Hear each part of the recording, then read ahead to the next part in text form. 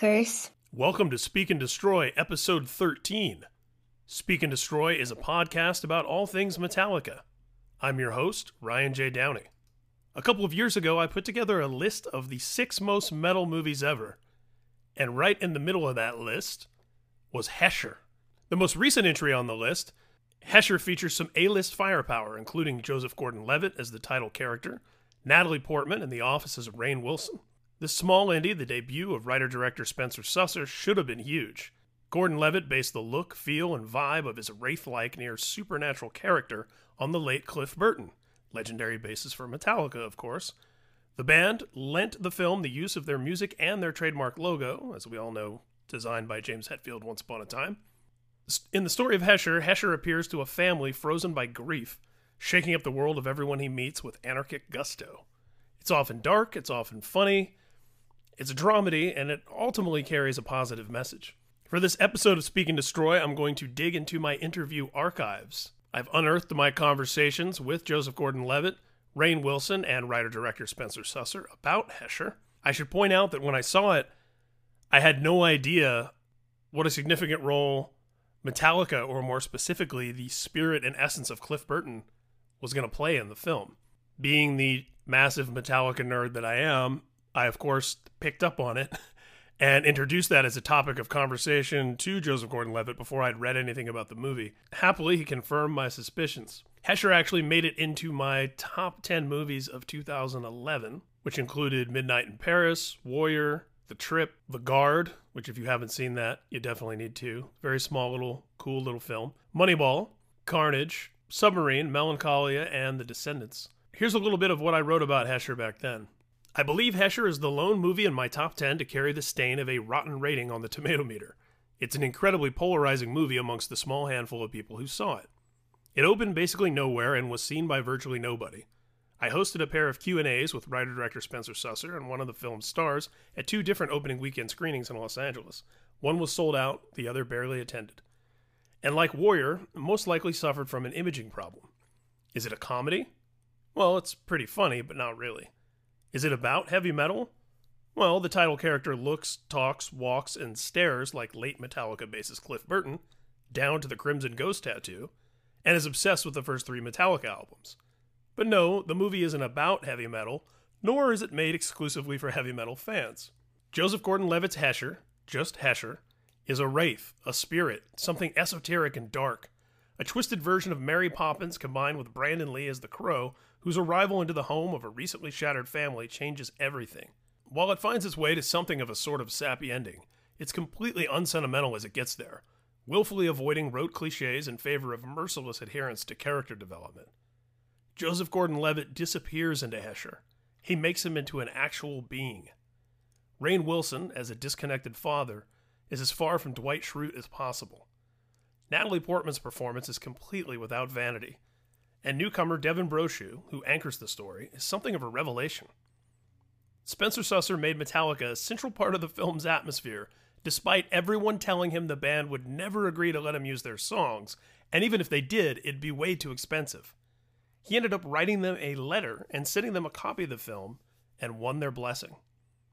I hope Spencer Susser gets to make more movies. And yes, I loved Hesher so much that after I saw it and after I interviewed the cast, I contacted the film's publicity team and said, hey, how can I help? What can I do to help get the word out for this movie? And that led to me hosting a couple of Q&As on opening weekend, as I mentioned in that review, with Spencer Susser and Devin Brochu, who plays the young kid in the movie. Now, I realize I'm predisposed to like this film. It has a lot of dark comedy, which is something I love. The young kid at the center of the story has recently lost his mother, which was something that happened in my own life. And, of course, the spirit of Metallica is all throughout it, right down to Joseph Gordon-Levitt singing Jump in the Fire as he lights something on fire. But with all of that being said, I swear, it's a good movie even outside of those elements of personal connection for me. Little scene, I know it's out there on demand, wherever you consume movies. See Hesher. I should also mention that the movie stars legendary actress Piper Laurie from 1961's The Hustler, Twin Peaks, Children of a Lesser God, and of course, probably most memorably as the mom in Carrie. So now, on the first ever mini episode of Speak and Destroy, Have a listen to my conversations with Joseph Gordon-Levitt, Rainn Wilson, and Spencer Susser, and stick around after that to hear my list of the 6 most metal movies ever. This is Speak and Destroy.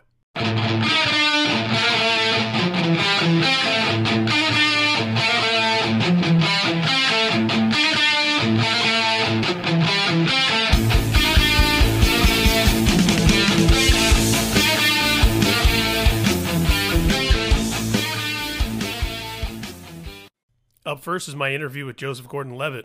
He was smiling and nodding enthusiastically all through my initial observations about the film, which was awesome. I'm not entirely sure, but I believe I was wearing a Metallica shirt or something of that nature when I sat down. I am a huge advocate of this movie, as you might imagine. Thank you. I've been describing it to my friends as Bad Santa meets Fight Club meets Beavis and Butthead. And, you know, because I sort of saw Hesher as almost a mystical character in this movie. At various points, you're even thinking it's like, is this like a Tyler Durden? Is this this kid's id? Right. You know, showing up to bring up everything that's frozen in this house? Yeah, I think that's astute. Thank you. Could you speak a little bit to that sort of the mystical sort of... Rainn actually described Hesher as death. As embodiment of the Grim Reaper. Right? Yeah, well, I think you could see him that way, and I want audiences to see him any number of ways, and I think the director Spencer constructed the character to be multifaceted in that way. My job, since I'm playing him, is to keep him a human being. Yeah. Because once you start viewing somebody as a symbol, it starts to get really loosey-goosey and sort of silly, and we wanted to keep this movie feeling real and not just like a caricature. You know, oftentimes in movies where you have a big, broad character at the center like that. And that's what some of my friends have been afraid of. That's what I've been. It's just going to be that shtick over and over again. It's going to be like somebody doing a metal guy. Like it's going to be hipster. It's going to be So that's what's really cool about this story is it goes somewhere. There's layers underneath, and that's the thing about Hesher. In fact, he calls himself Hesher, but he's not. He's not a Hesher. I mean, he might look kind of like one. But you look like Cliff Burton, actually. And I was wondering if that was your inspiration, because you look exactly like Cliff Burton. That was exactly our inspiration. Funny, you should have picked that up. You didn't read that somewhere? No, I swear to God. Really? Yeah, no. In fact, if you want to dig up my Twitter feed, I tweeted that when I walked out. That's so funny. Yeah. No, that's something we were exactly talking about, like the same skull on his arm, the same hair. He's got the Misfits Crimson Ghost in the same place, and, yeah. and even just the way that the cigarette hangs out of your mouth and the little mustache. Well, we were paying a lot of attention to Cliff Burton, actually, and that was one of the songs I listened to a lot. There's this on the first Metallica album, Kill 'Em All. Yeah, there's that's like what you're jamming just that in bass the garage. solo. Yeah, exactly. Yeah. Yeah. So I love that piece of music. He's you can tell he's just kind of going for it, and that's Hesher for you. He wouldn't go by something he composed. He would just sort of play. Yeah. Have you said that before, the Cliff Burton thing? Is that out there? I have, but that's cool. You picked up on it. Metallica picked up on it too, and we showed him the movie. Because they didn't used to let music be in movies. They never let music be in movies. Was the first time. Yeah. They don't let music be in movies. They have to really, be behind, and with the logo and everything. I mean, it was a real honor that they would let us do that, and sort of the greatest approval you could ask for. To have the guys who inspired it dig it. Mm-hmm. Meant a lot to me. I grew up listening to Ride the Lightning and Master of Puppets and stuff, and so it meant a lot to me. Yeah, I was at the Big Four just a few days ago. Oh yeah, how was it? Yeah, it was fantastic. It was everything you'd want it to be. So I thought it was great that there's, Hesher doesn't really have a name. There's no parents. There's no girlfriend. There's no job. There's no, a lot of that allows us to sort of put what we want into it and to really focus on the deep emotions that are actually on the screen, because underneath this layer of kind of subversive, unrelenting humor and crudeness, there's some really dark places that this movie goes, and ultimately it's redeeming. It's kind of, I sort of saw it as like an indie drama disguised as Hesher, I think that's well put. Yeah. So what do you tell people about this movie when you're describing to them what it is? I would say, it's... What do I tell people about this movie? I mean, this movie is called You're gonna laugh, it's funny, but it's also, it's a movie about dealing with death. And I actually think that a little bit of rambunctious chaos is healthy when dealing with such a somber subject.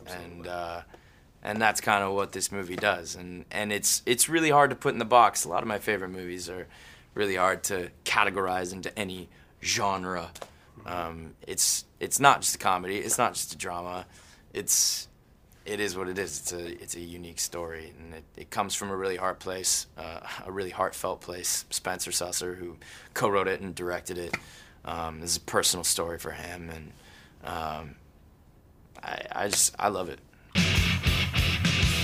Up next, Mr. Rainn Wilson. So I loved this movie. I am a huge champion of it. I've been telling all of my metal brethren that it is. I've been describing it as Bad Santa meets Fight Club, starring Cliff Burton. That's been my pitch. I love it. If I were pitching it, that's what I would say. That's great. Yeah. And interestingly enough, at the screening that I attended, whoever the gentleman was next to me, he was visibly uncomfortable through the whole movie, fidgeting around, sighing heavily, doing a lot of this, and he left about 2/3 of the way through. Yeah. Meanwhile, I'm like, tapping my fingers and laughing and cheering and being tugged at by the emotional depth of the movie. Yeah.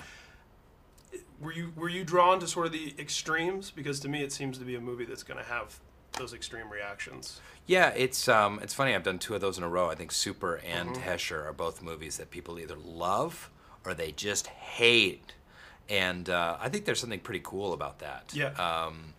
The reviews are pretty right down the middle. Like, this is an abomination on the face of cinema, or this is one of the coolest movies I've ever seen. And I like that. It's like living on the edge a little bit. But those are the best records. Those are the best painters. That's the best. Right. Yeah. Everything. Yeah. It means that some risks are being taken.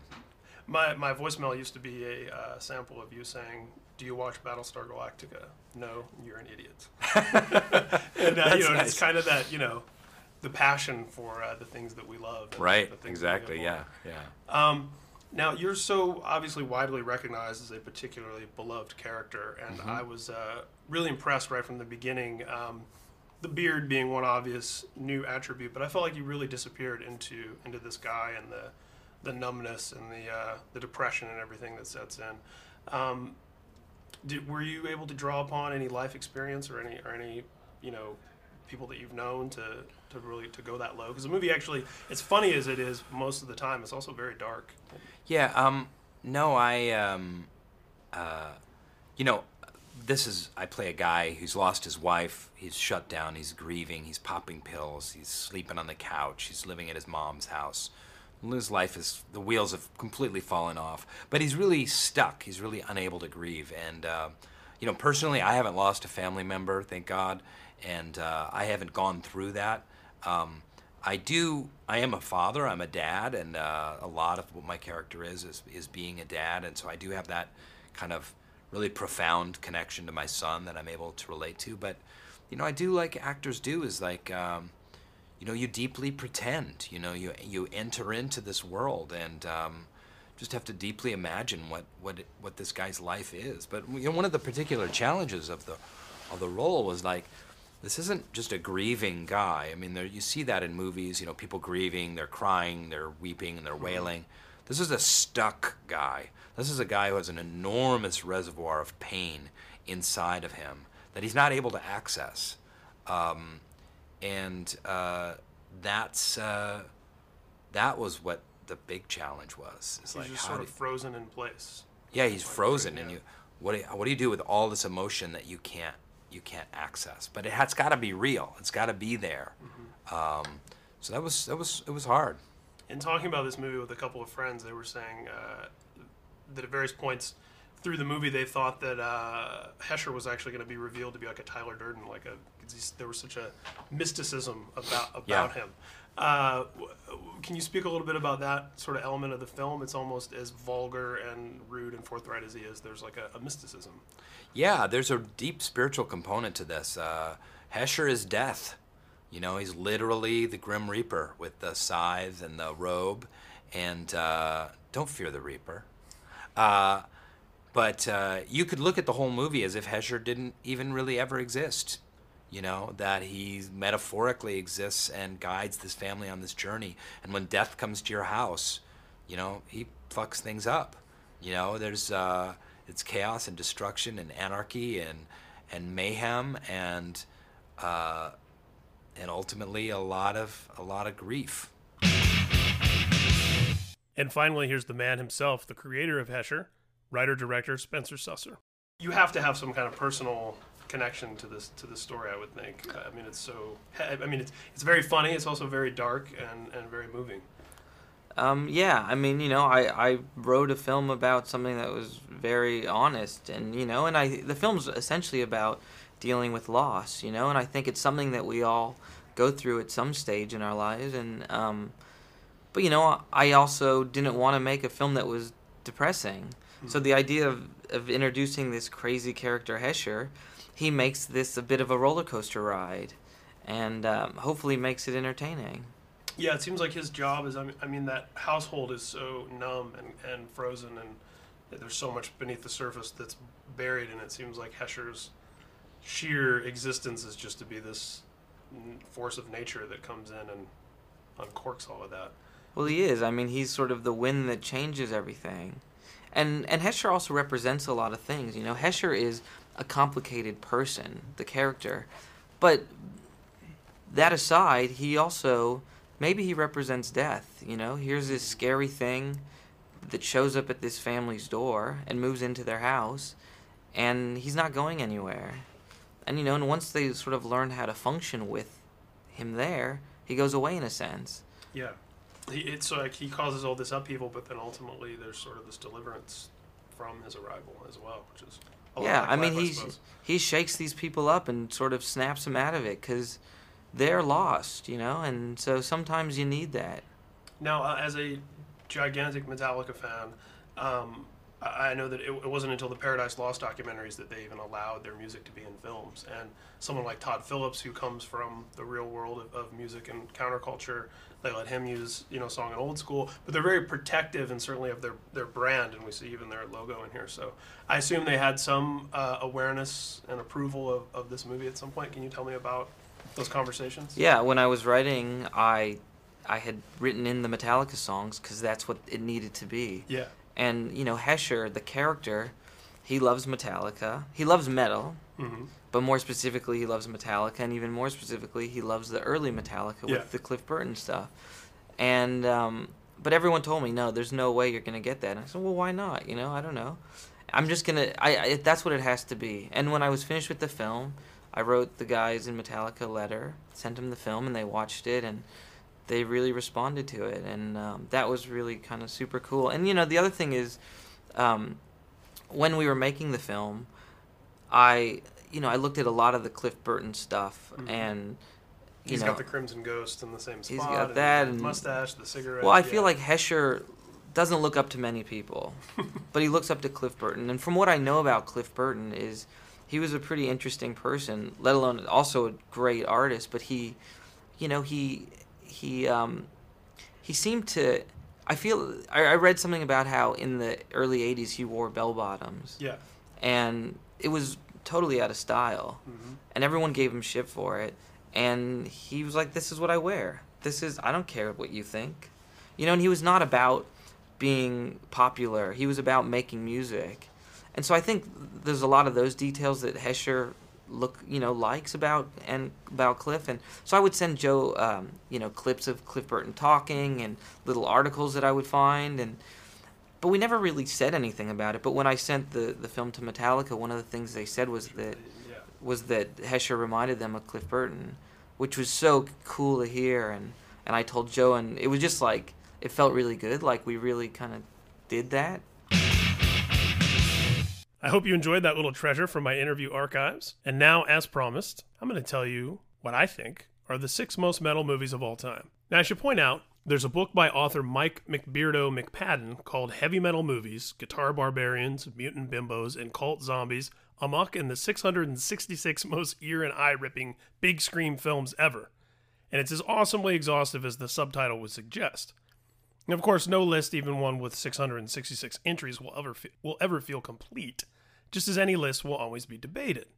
especially a list with a category as broad as metal movies, which can include anything from Lamb of God's As the Palaces Burn documentary DVD to The Exorcist for a variety of reasons. But for this list, I skipped over band documentaries and concert films like Anvil, The Story of Anvil, and Metallica Through the Never, true life tales like Heavy Metal Parking Lot and Metal: A Headbanger's Journey, as well as broader-reaching horror fare that most metalheads love because of the imagery and the themes that it shares with the music. This is a group of movies which all have a direct tie to the heavy metal genre, specifically metalhead characters and heavy metal story points. These 6 metal movies are all flicks worthy of inclusion in any metal music fan's queue. At number 6, I put 1988's Black Roses. Everything your parents ever told you about rock and roll just might be true. Black Roses, the hottest band this side of hell. Wikipedia rightly calls this movie metalsploitation, as it certainly played on the once widespread fears that the mere act of listening to heavy metal music could lead to all sorts of mayhem. It was the kind of place where nothing much ever happened.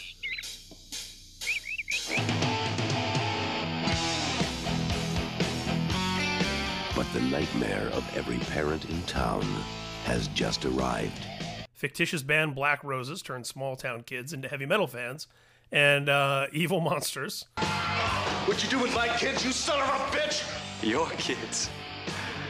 You had your chance. Now they're mine.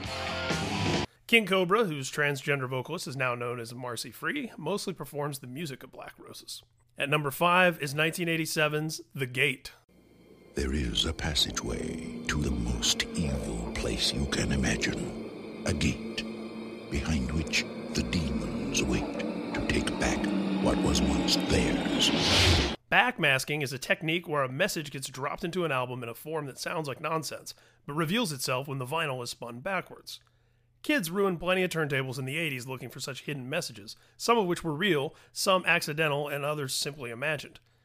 The Gate begins with teenagers throwing a party after a pair of hapless parents leave for vacation, but that's where the similarities to other 80s movies ends. The action really begins when 2 boys unwittingly open a demonic portal by playing a heavy metal record backward. One of the boys is Steven Dorff, best known as the villain in Blade, in his film debut. At number 4, I put Hesher. Number 3, River's Edge, from the crucial heavy metal year of 1986, which is of course the year that gave us Metallica Master of Puppets, Megadeth Peace Sells But Who's Buying, Slayer Rain in Blood, and so many other crucial metal releases. Denim and Leather, Disaffection, a group of blue-collar teens whose moral compasses shift in multiple directions. River's Edge centers around the murder of a young girl and the aftermath of the heavy metal kids caught up in it. Where's Jamie? Killed her. This is unreal, completely unreal. Lane's saying Samson killed Jamie. And you believe them? Well, a bunch of us are going out there to check it out. I don't know. It's probably some joke. The best thing about River's Edge, apart from the soundtrack, which features Slayer and Hallows' Eve, is how intelligently it treats its characters and how spot on the performances are. This is a real movie, with real drama and real stakes, using heavy metal culture as a backdrop. River's Edge stars Keanu Reeves, Crispin Glover, and the late Dennis Hopper. Number 2, released the same year, I told you it was a metal year, 1986's Trick or Treat. Rock and roll will never die. At least not this Halloween. You've heard of raising spirits from the dead by incantations, right? Yes. I did that by playing a record backwards. Not to be confused with the 2007 horror anthology Trick or Treat, which is also rad. Trick or Treat is a tale of bullying and revenge gone too far. Sammy Kerr. He's a rock and roll nightmare. I am a big fan of yours. I've got all your records. Shut up! Eddie Weinbauer, a.k.a. the Ragman, is a small-town high school kid who just doesn't fit in. He has one friend, and the pair are teased without mercy by the local jocks. Weinbauer loves heavy metal bands like Megadeth, but his absolute hero is the fictitious Sammy Kerr. After the rocker's death, a radio DJ gives Eddie the only copy of Kerr's final album. Playing the album backward brings Kerr back as a vengeful spirit, whose murderous rampage spins wildly out of control. This message was meant for me. How can you listen to this stuff?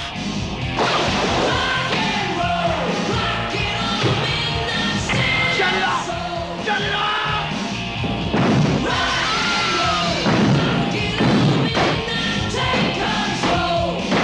What have you done to your stereo? I wanted a new one. Sammy Kerr. His fans won't let him die. He won't let them live. You should be loyal to your hero. Make it turn on you. Trick or treat. Looks like we better check out the party punch.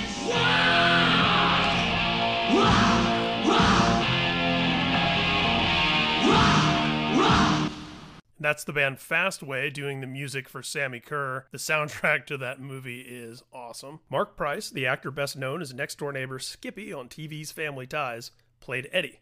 Trick or Treat also featured cameos from Gene Simmons of Kiss as the radio DJ. Wake up, sleepyhead.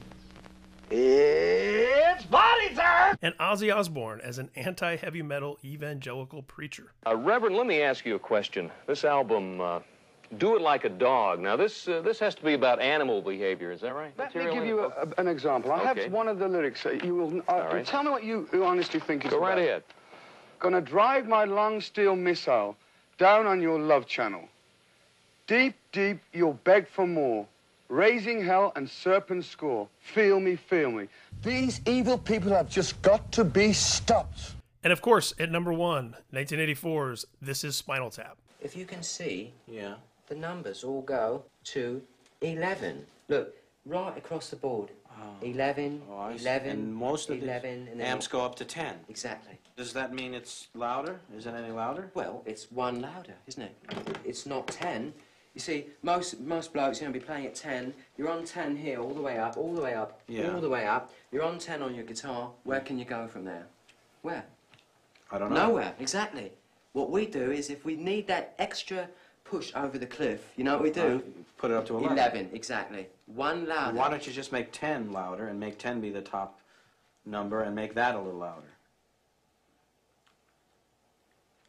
These go to 11.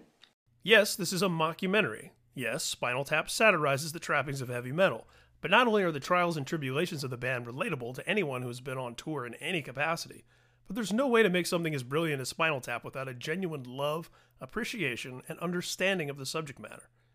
This is required viewing for anyone in a band and everyone who loves heavy music. The body of work from Christopher Guest, Michael McKean, Harry Shearer, and director Rob Reiner is too massive to list here, but here's a few of the properties with one or more of their names attached.